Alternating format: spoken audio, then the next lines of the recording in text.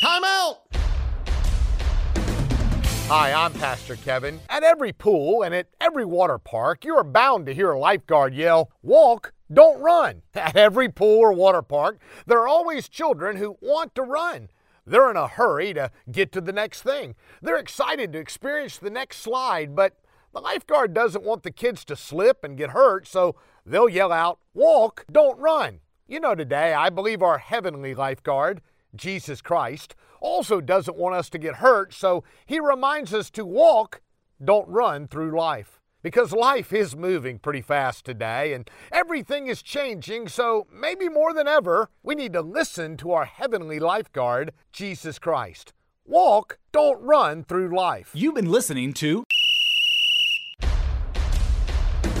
Take a Time Out with Pastor Kevin of Fincastle Baptist. Visit us at takeatimeout.org.